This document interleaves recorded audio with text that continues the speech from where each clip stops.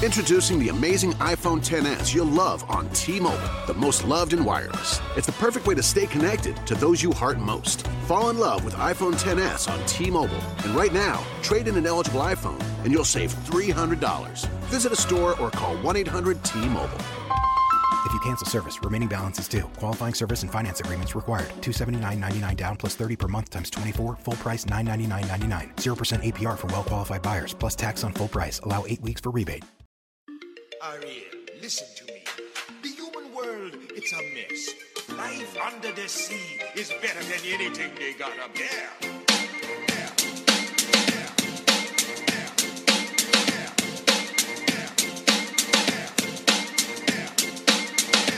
Yeah, I wish I was a little bit taller. I wish I was a baller. I wish I had a girl who looked good, I would call her. Wish I had a rabbit in a hat with a bat and a 6-foot parlor. I wish I was like. All right, everybody, welcome to our Managing Madrid listeners. This is the Let's Fix Football podcast. I am Gabe Lesra, joined by my co-host Evan Matier. To everyone listening on Let's Fix Football, this is our interview segment.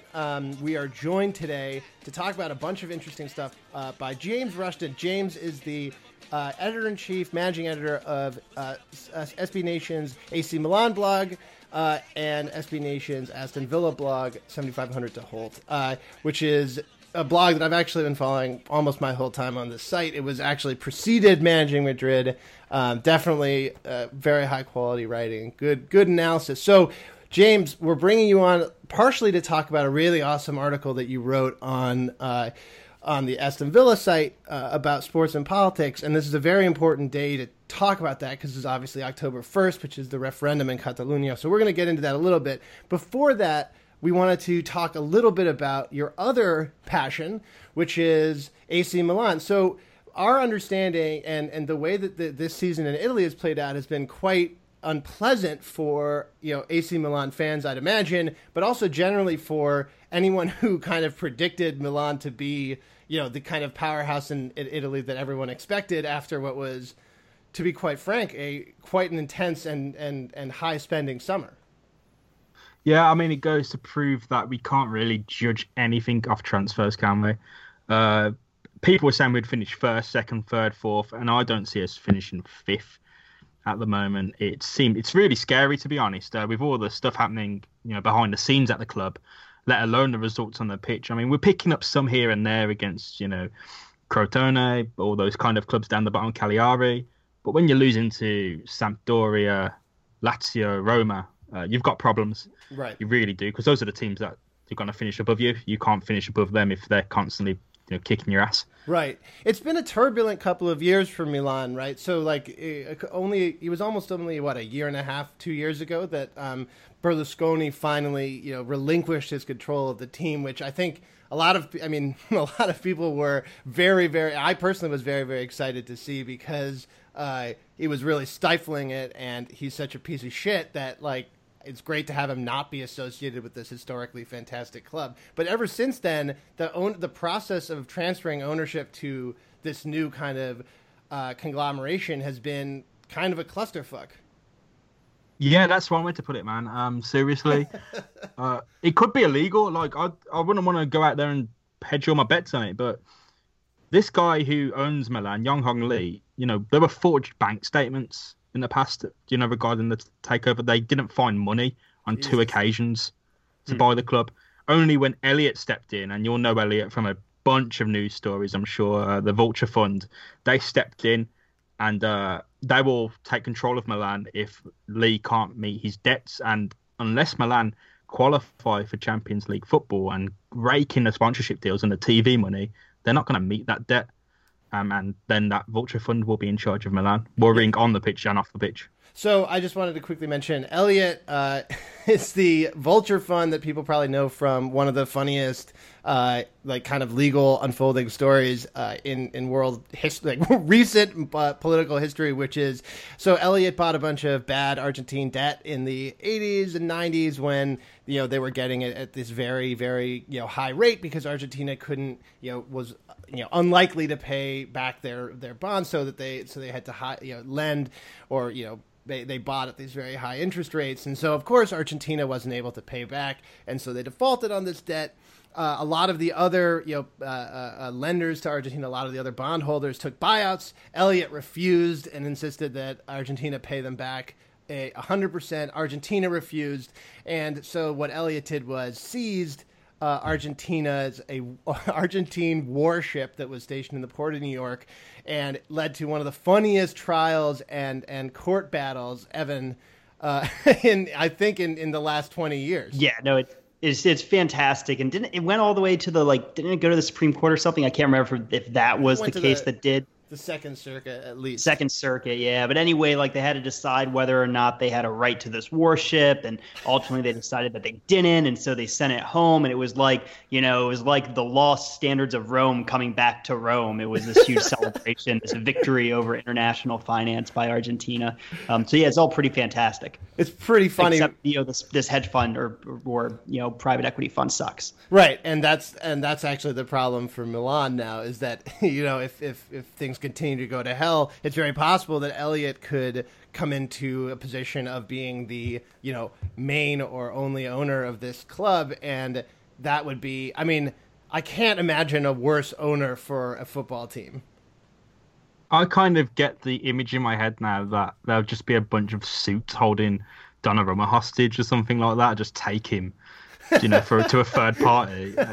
It's fucking it's really fucking weird. Yeah, I can't get my head around it. I just don't know. I don't know how Vulture Fund makes money out of a football club that's failing to make money. So they're just going to strip it, I guess. But I hope they invest. That's a really stupid hope considering their past. Right. But it looks more likely that they'll just get everyone gone. Let's sell them to the highest bidder or lowest bidder, bidder. Which is also stupid, right? Because on some level, if the other, this is a market where anyone will jump on a club that's doing a fire sale, but they're not going to give fire sale they're going to get fire sale prices. So instead of quietly and calmly building up the team, investing it with more, if they try to do a fire sale, everyone has to go, we're stripping this for parts, Donnarumma, instead of getting sold for 150 million, look at the market right now, 150 million for this absolutely world-class goalkeeper who you could play on your team for the next 15 years. Instead of selling him for what he actually would be valued at, they'd have to sell him for 50 million, because everyone knows that you're trying to sell this, to strip this club for parts. And it could not be a worse economic situation for Milan, which is really a catastrophe, because the Italian league, while it's a very fun league to watch, I personally really enjoy it. It actually kind of misses having this other kind of counterbalanced historical power to what has been a absolutely dominant run from Juventus. Yeah, you've got Napoli coming through, and they've really impressed me both in the domestic Italian league and in European competition. Inter are kind of coming back up there as well now, and we've got Lazio, Roma, and Juventus, of course. But without Milan are locked out of that club at the moment. Right. So yeah, Italian football's still going strong. Don't get me wrong. We'll see some newcomers on the scene as well. Maybe Bologna, Atalanta come through into that European picture. But Milan are going to be locked out of that unless they get their stalling order. Yeah, they're shit. It's terrible. And it's funny because I was so optimistic about Milan coming back and being this absolute power after Berlusconi got out. How could you find a worse owner than the fucking sex addict, syphilitic maniac president, right? But no, instead they fucking went out and found this vulture hedge fund and this fucking criminal, Southeast Asian dude to pretend that he has a lot of money, but in reality forge a bunch of bank statements to end up giving the fucking club to the fucking hedge fund that defrauded the Argentine government. Jesus Christ. It's I don't think Lee's a bad guy. Don't get me wrong. I don't think he's Berlusconi bad. He seems pretty cool, dude, to be honest. It's a low bar. Yeah, it's just a chance that it could fall to Elliott. It's unbelievable. Yeah. Hands up in the air. I don't know. Well, what are the chances that Elliott actually wants to own a football club? I wonder if they would just move on pretty quickly. Yeah. I don't think there's any chances there. There's none.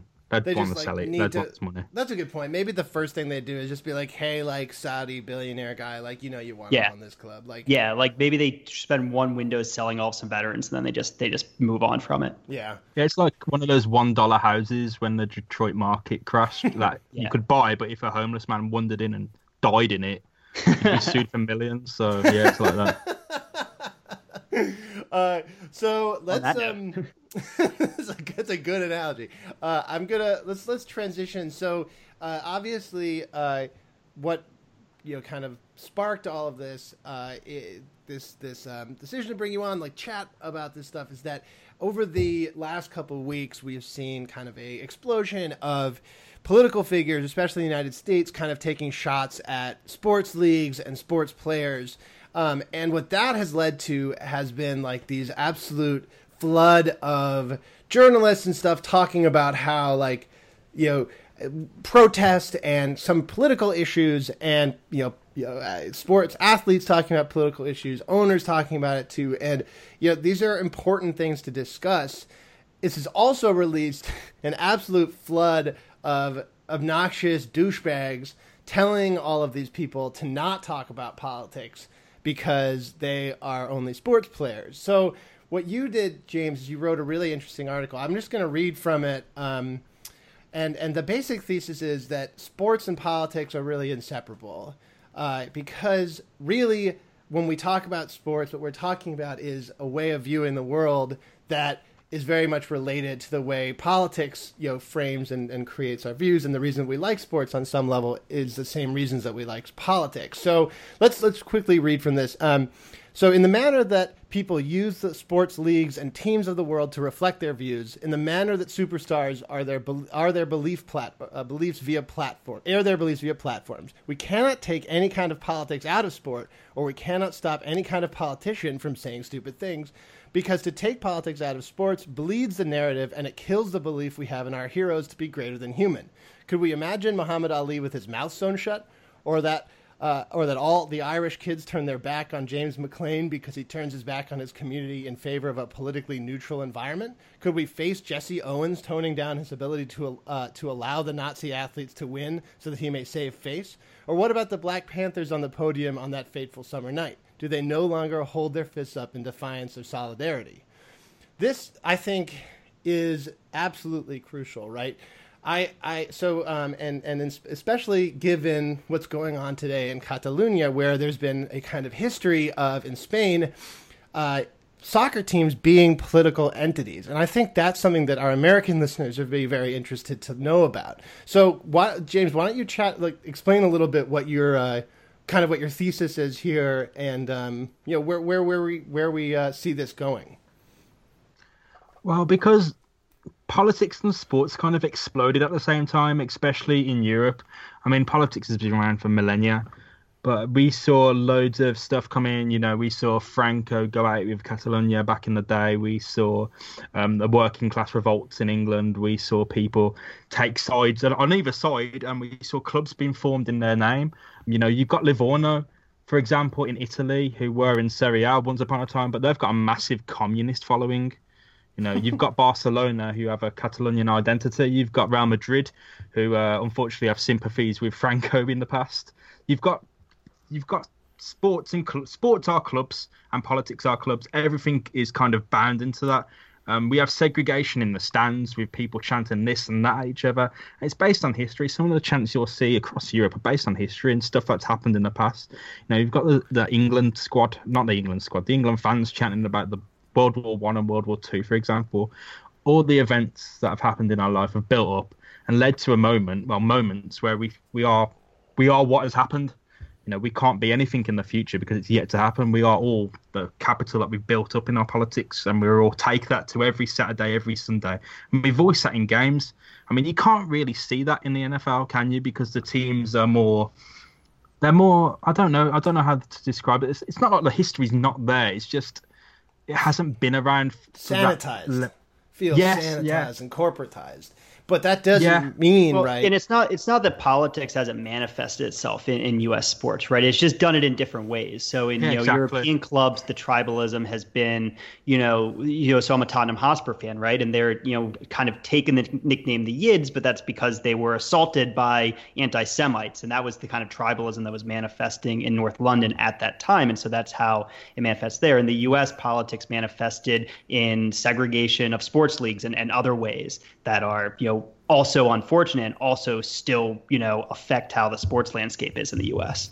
Right, and one of the things that I think was really interesting to talk about is also how we define like what is politics, right? Because in Europe it seems very common for not just for athletes, but also just for the clubs themselves. I mean, so in what I mean by that, like in the United States, you would never have a club take a position on like a referendum for independence, like the way that Barcelona has in Catalonia, right? They today played their match against Las Palmas with no fans in the stadium because they were worried about incidents, but also because I think there's a part of there's certainly part of the club that is interested in having all of their fans out there to vote and participate in the election, as they've said. I mean, Gerard Piqué came on on TV and talked about the kind of abuses that the police were going, executing on some of the citizens who are trying to vote, and really was pushing for everyone to vote. Pep Guardiola in England said that he'd already voted, that in Spain right now, the very act of voting itself is a political act because the Spanish government has said that this referendum is actually unconstitutional, and that's what the police are there for. And the crucial point on that, right, so the club has taken an overtly political stance by saying it thinks the vote should go forward, and that it thinks that even though it hasn't taken a stance of which way its fans should vote officially, it has taken the stance that the vote should happen. Well, that's a political issue because there's a political disagreement about whether this vote is legal and whether or not it should be allowed to happen. So, it's the most starkly mixture of politics and sports you could possibly have, at least institutionally. Which is interesting, though, right? Because in the United States, and James, I wonder whether this is something that you being not an American see, but and you're also an NFL fan, right? So I know you're a Browns fan, so it's but it's a little bit of a bummer. But my fiance is as well. But in all these games, one of the first games of the season, the Browns rushed out onto the field arm in arm with the police. There are a lot of these kind of political statements that in the United States that the teams make that I think that part of the issue is that Americans don't really see them as political. So, for example, the whole idea that the players would come out and stand for the anthem wasn't actually enforced or really thought about until around 2009 when the military actually bought time on from the NFL to create a rule where they would bring out a flag and everyone would play the anthem. And so these kind of displays of patriotism themselves are political acts, right? This isn't an apolitical thing. Yeah, I mean, going back to Barcelona, we have politics as the foundation of a sports club. I mean, for my Cleveland Browns, I don't think you can see politics in the foundation of it, but more in the evolution of it. Yeah. As in, what will it become? The kneeling and the arms locked is interesting as well because we saw Kaepernick kneel for the Black Lives Matter movement, I believe. Whereas now we see the protests more in defiance at Donald Trump, it's a completely different tangent. You see the owners joining in, which is quite weird. I mean, I like it. I like anyone voicing concerns against an authority figure. But if it's Jerry Jones, then I think twice. Yeah. But yeah, the whole situation's kind of, with politics and sport, it's kind of weird because, I mean, American history it's wide and varied, but we have European history as well that goes back, so long, so many conflicts, so many disputes, so many arguments. And American history, it's exploded in 300 years. You've got almost 1,000 years of history. So there's just so much going on. The word mixing pot it's a kind of term that not many people kind of like. But I think that's the only way you can describe it. It's so many people from so many different cultures, from so many different backgrounds, backing so many different political parties, whether it's Democrats, the Libertarian Party, or even if it's the DSA, stuff like that. You've got people who are just attaching all flags to all different kinds of banners, and it's really exploding at the moment. Whereas in Europe, we've kind of had our flags pinned to our thing for a while. Barcelona have said more than a club, stitched on the back of their shirts for that Catalonian identity. And, you know, right. Sorry, it's hard to pin down what I really mean when I wrote that article, because it was Aston Villa's CEO who came out and said politics shouldn't be a part of sport. And I mean, I get where he comes from, because people sit down on the Sunday with their DirecTV, their passes, their NFL game passes, NBC. They've had a tough week at work. They've had shit chatted about all week, whether it's their wife, boss, whether it's something they hate that's just thrown in on them. Sports is an escape.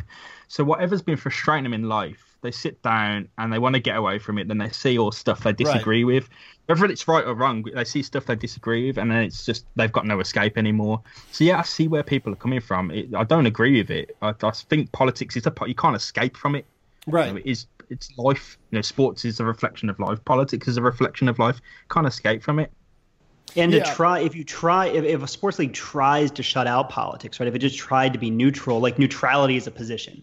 Not saying anything about a social issue is taking a position about how important that social issue is. And so, you know, even if, the NFL was to ban all, just take everything out of, at this point, take the anthem out, ban people from, don't have the teams on the field, something, right, ever to try to anesthetize it, it would still be taking a political statement. There would still be a stand there. Yeah, one of the things that Evan and I, we were in law school together, we learned from, one of our teachers, one of his big things that he liked to say was there isn't a neutral place to, retreat that's not political. So it's when they say stuff like this, it feels to me like, you can, I think what they really mean. And so is to, because on some level, everything is political, right? Just like you were this point that you're making, and I've been trying to think hard about why people have such a problem with that, especially in America. And obviously it has something to do with turning your brain off and just watching the sports, right? But it's also has to do probably with the fact that they know that they don't agree with everyone and each other on this stuff. So these conversations and these things that they're thinking they know are kind of unpleasant, because really what they want to do is to not fight with people while they're watching their sport, or at least be on the same team, right? But when they have their own players who they know that they don't agree with, it's harder to root for them. Look at all the people that are burning the jerseys, right? Of the they just go out and this is the stupidest shit, right? They burn their season tickets that they already paid for, which is absolutely mental. But I think you're right that it all comes from a place of anxiety, and I think that change is, even more anxiety inducing than just, leaving things be. Though, leaving things be, the ability to just leave things be is a privileged position, and so that's, why, trying to avoid the anxiety of talking about political change is itself political. But I agree with you that's what most people are, why most people don't want to hear anything about it. Right. Because it's like being drafted into an army, isn't it? If you're not drafted, you have a position of privilege, whereas if you're forced to take a side, you have to, you're done. But if you can stand back in that neutral territory, you've already chosen your side almost, and you have the privilege to be able to pick and choose. Right. It's like that. Yeah, exactly. And it's part of it is that the Americans, right? And I think, to be quite honest, I think it's more complicated in a place like Spain, but Americans especially have this belief that there are some political issues that aren't contentious. And so one of them is standing up for the national anthem and respecting the flag and all that stuff. And they say that what they mean isn't literally respecting the flag, because these are the same people that are literally wearing flag pants that they're farting into, right? That's not what they mean. What they mean is respecting this kind of abstract idea of the country that they have, and they feel like that is should be it's a political act that is non-confrontational. And when someone makes it confrontational, that is politics, but not the non-confrontational act of standing up for the flag, putting your hand on your heart, and all that stuff. Yeah, I mean, we saw with Kaepernick as well. He originally sat during these protests. I don't know if many people know about this, but he went to veterans and said they told him, if you want to respect veterans or people who died fighting for the flag, kneel, show some respect, don't sit. And he started to kneel. So when people are looking at these players and saying they don't care about the troops, they don't care about wars, they don't care about veterans, they do, because kneeling is a sign, it is a sign of respect. It's bowing. Right. Whereas Kaepernick started sitting, and if he was sitting, I could get the anger. I could kind of understand the anger, but these people are still there for the anthem. They're still showing some kind of respect. It's just people are taking up whatever bias they've had, whether it's racial, cultural, or just that whole MAGA movement, Make America Great Again, and just sticking to it and finding a point to attack. Whereas the realism of the situation is that people are showing respect. They're still there. Yeah, I totally agree with that. And you're spot on about this. He actually, one of the reasons that he decided to start kneeling was he had a conversation with a fellow NFL player who's also a veteran. And the guy basically said, look, I'm totally down with you protesting. Sitting is more disrespectful. And I think the better way to do it is kneeling because, and Evan would probably know this, but when you are delivering the kind of folded flag to someone's parents, someone who died in battle, the players will traditionally, or the soldiers will traditionally give them the flag and then kneel as a sign of respect for the sacrifice that the family has made, right? So like that, and that is literally what Kaepernick had spoke to this guy about, and he literally said, this is actually a really classic version of giving respect. And it's amazing how this has been perverted into this kind of attack on the military when it's so clearly, to me, has almost nothing to do with the military. It's interesting. Yeah, people have really brought that into play. I think it's just whenever the flag's in play that the military is involved. Obviously, we've got the history of them buying into the NFL with the whole, standing up for the anthem, the jets flying over. But whenever the flag's involved, the military are always going to be involved. So. Well, and that's a really interesting aspect that's been a flashpoint, and this isn't the first time it's been a flashpoint in American sports, but it's not present, to the same degree or even at all in European football, right? The concept of, nationalism and having national symbols and the military present at all the matches, like it's just not a thing that happens. And so that's, kind of unique, I think, to the American situation, where in Europe, especially we're seeing Catalonia, it's really this kind of even more local tribalist impulse that is, way stronger than kind of the background nationalism of like American football. Totally. To that point, Evan, we've seen, Barcelona and people in Catalonia boo during the Spanish anthem, actually. And, we've also seen Piqué be booed in stadiums all across Spain because of his outspoken feeling of being Catalan. And it's interesting because not all Catalonians feel the way Piqué does about having very much a Catalan identity that supersedes his Spanish identity. But it's definitely, and so we see during the Spanish national games, right? So there are two things that are really interesting about this. First of all, there are no words to the Spanish national anthem. So whenever you watch these matches, if anyone is moving their lips on the Spanish team, it's actually quite a big deal because it means that they are singing the Canta Sol, the old fascist anthem, right? So that is yikes. Whoa. So they don't sing during the national anthem. And the other thing maybe they should write some new words. Well, they did, and it never really caught. So basically didn't catch on. Right. And it's time for a new anthem now. Well, right. And one of the things that people forget about Spain was that Spain was a fascist dictatorship until not that long ago. So it was 1979 or something.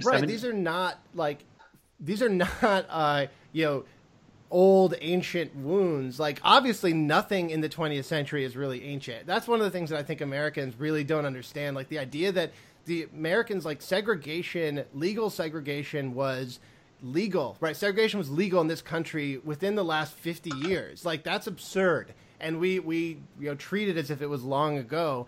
Just like in Spain, people like to pretend that this is a nation that has been, created and existed forever. But really, this is only a few decades, separated from an absolutely brutal dictatorship that, my father grew up in Madrid under Franco. And this is very, very recent stuff. This is not even my great grandfather. This is really recent and still really raw. It's living memory, right? I mean, the people in the stands who feel something about the association of Madrid or Barcelona with political points of view that go back to the Civil War, that's because they lived it, right? They lived the Franco regime. It's Right. so it's not history at all, actually. It's recent political events. Exactly. And it's interesting when we talk about Madrid, I like to make this point that one of the earliest, the earliest Real Madrid itself, was just Madrid CF at this point, but was founded by one of the leaders of the Republican government. And Madrid's roots are very much in this non-fascist Republican tradition. And then Franco co-opted it, right? But it's And because it co-opted it, the club has been a symbol of this kind of fascist stuff. So it's to the point where at the beginning of the match today against Espanyol, you heard people chanting like "Viva España" and all this stuff, in reference directly to what's going on in Catalonia, which is a little bit gross to me personally. But also this is an extremely highly politicized error that's going on around European soccer. It's constantly politicized. I mean, and this is the last thing I want to say about this, because I know I keep ranting, but if you look at Serbia, right, you have Partizan Belgrade and Red Star Belgrade that are literally the sports arms of two armies, right? So the Red Star was the sports association that was associated with the communist government and the communist army, and Partizan was the sports wing of the kind of right-wing fascist army. That's literally tied to armies, not just tied to political parties. This is again, this is rather recent history, the government of Tito and all these things, right? So I think that's just fascinating too, and it's something that Americans we really, really don't get in our extremely corporatized sports world.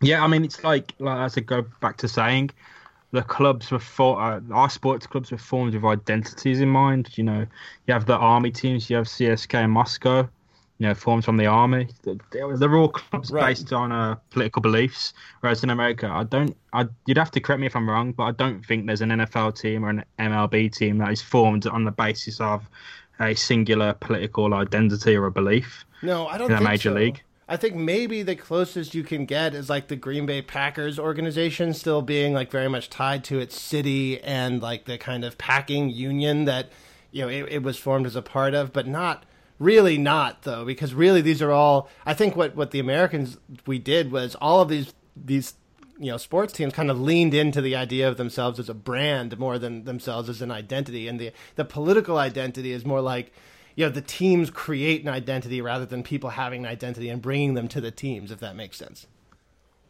Yeah, I mean, I think that's where we're going as well with European sports. I mean, you see a lot of teams, buying into that whole quote unquote brand type thing. I mean, I don't think there's anything more that Barcelona, the club, especially the financial interests of the club, would love to be separated from this Catalonian identity, because it is going to drag them. If this carries on, it is going to drag them into a situation of uncertainty.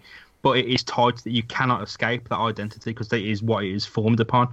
No matter who's in charge, no matter if it's a capitalist, a communist, or a socialist, it's always going to be tied to where it came from and who built it. And it's usually the fans that built it. It's usually the fans that are buying the tickets and helping them succeed. So we were talking about, the Italian league in the lead-in here. Could you say something just about how, politics and football play together in Italy? Because I don't know much about it. I'm curious, and you might know something. I don't know too much, because my Italian football interests are mainly circle around Milan and whatever they get up to. Yeah. But there is, of course, Italy's the birthplace of fascism through Mussolini and the Roman Empire and all that. So there are clubs you do have supporters clubs within with ties to fascism. In Italy, it's not seen as that bad to be a fascist. It isn't seen as this racist or horrible thing where we've made it into that sort of thing, because the people we know to be fascists are massive racists and the type of people who go out and pick a certain group of people and go, we don't want them anymore. In Italy, there is still quite a strong support for fascism just because of where it came from, and its birthplaces there. There's still ties to prehistoric ties. When I was in Rome, I thought it was funny, but it's also kind of scary. So whenever I was in a cab and we would drive by this balcony where Mussolini made some famous speech because it was near my hotel, every single fucking cab driver pointed out that balcony with a sense of pride. They're like, oh yeah, this is the place where Mussolini gave some speech. I'm that's fucking horrifying. Can we just tear down the balcony, please? Yeah, I mean, there's a lot to be said for how they treat fascism. I mean, in politics' perfect form, every single political doctrine isn't racist or it isn't, going to kill people. It's only when people take on those identities. We see communist dictators kill people. We see fascist dictators kill people. We see capitalist presidents and politicians kill people. Whomever you are, if you've got an evil slant, you're going to use that doctrine to kill people. But with fascism in Italy, there's a strong respect for it. I don't know where that comes from, to be honest. It's quite strange, as you said, Evan.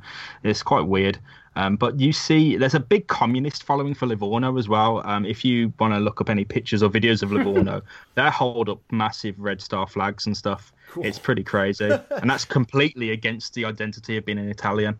So, I was actually under the impression also that Roma and Lazio kind of broke down on political grounds, with Lazio being kind of the club of the kind of right-wing fascists, and Roma being the club of the Republicans and the more of the left-wing. And I don't know if that's true, but I was under that impression. But it's also like it's all so cool, and it's such a cool context, I think, for Americans, and I think most of our listeners right now are Americans, to hear like this stuff. The fact that sports were never really separate from politics at any point, and like it's only kind of a recent thing where the sports themselves have become so, anesthetized and corporatized that we would pretend that they weren't very closely linked, right? And, we've seen so many players over the history of these two, of European football, but also in the United States, right? Like a lot of players have expressed political opinions, and it wasn't until like kind of recently that players stopped. And it was all like this kind of Michael Jordan, view, where his famous quote is Republicans buy shoes too, and like that's kind of where American sports has mutated from this kind of period pre-war where there was like segregated, all the leagues were segregated, and even the universities were actually where a lot of the sports were happening, and the universities themselves were also segregated, and it's fascinating to have mutated like this into this kind of corporatized, sanitized place where all the like political discussion is kind of cabined into this small place, small like realm of acceptable conversations about how much we all love the military and the flag and the country, and all other political discussion is banished to a realm that would be quote unquote outside of sports, right? And I don't know, it's fascinating. I think the last thing that we should just quickly touch on is kind of where we go from here. Like, what do you think? If you were, talking to any one of the numerous, I'm sure, Twitter people who tell you to stick to sports, like how do we respond to that? Well, I'm fine with sticking to sports, but people have got to understand that sports are built into politics, and politics is built into sports. I mean, when we see any presidential election, it's almost like Monday Night Football or something. You have stats, you have everything come up. Yeah, it's built out like red team versus blue team. In sports, there's always going to be two teams that play each other, and it's just more about education. People just need to learn about the histories of the teams they support, especially if it's a European team, because you could be sticking your flag to some awful teams with awful backgrounds. I've covered teams with Nazi backgrounds. I've covered teams with nationalist backgrounds, especially the ones Milan have faced this season in Albania, who have some of them, supported an almost form of genocide. It's crazy. The stuff happening in sports that's been forever happening is that people will always back the team that represents them the most. Mm-hmm. We see that in Milan, especially. We have the Derby della Madonnina, which is Inter, of course, first Milan. The Inter were always seen as the club of the bourgeois, and Milan were the working class club. So when these two went head to head, it was fireworks, because it was us versus them. It's always going to be us versus them, no matter if you're black, white, or anything. It's always us versus them. And you choose your group and you stick with your group. And unfortunately, we see that take a nationalist slant. With these white supremacist groups, this white supremacist president. Sports is always politics, and we cannot ever for the life of us escape that, and it's for a good reason.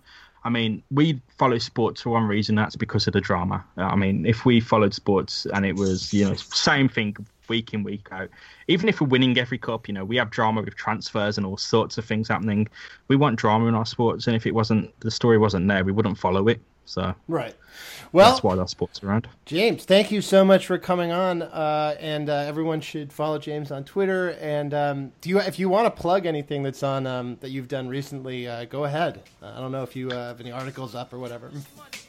Yeah, sure. I mean, if you want to follow an English club with a really strong history, actually, and a really good name, you should come and visit us at 7500 to Holt. I mean, Aston Villa are not a joy to follow, but it's interesting for sure, and you should definitely come along. I really want you to come to this Aston Villa site. Yeah, we write for fun. We really do enjoy ourselves. It is a fun site. I really do encourage people to check it out. It's at the very least, it's fun to be in that community. All right, James, thank you so much for coming on. Great to have you. No, thanks for having me. Yeah, thanks for having me, guys. Resting in peace, and some are sitting in San Quentin. Others, such as myself, are trying to carry on tradition, keeping this weapon wrestling street ghetto essence inside us, cause it provides us with the proper insight to guide us. Even though we know somehow we all gotta go, but as long as we leave and thieving, we'll be leaving with some kind of dope. So into that day we expire and turn to vapors. Me and my capers, I'll be somewhere stacking plenty papers, keeping it real, packing, still getting high, cause life's a bitch and then you die. Life's a bitch and then you die. That's why we get high, cause you never know when you're gonna go. Life's a bitch and then you die. That's why we... Have you heard? Metro by T-Mobile now includes Amazon Prime. Yes, enjoy the best of shopping and entertainment, movies, TV shows, music, free shipping, and much more. All included for just $40 per line for 3 lines. All on the T-Mobile network. Discover the smarter way. Metro by T-Mobile. That's genius. One offer per account. Offer subject to change. $12.99 per month value. Offer valid for new Amazon Prime members. Metro customers may notice reduced speeds versus some T-Mobile customers. Video at 480p. Capable device required. See store for details and terms and conditions. Hi, it's Jamie, Progressive's number 2 employee. Leave a message at the... Hey, Jamie. It's me, Jamie. This is your daily pep talk. I know it's been rough going ever since people found out about your a cappella group, Mad Harmony, but you will bounce back.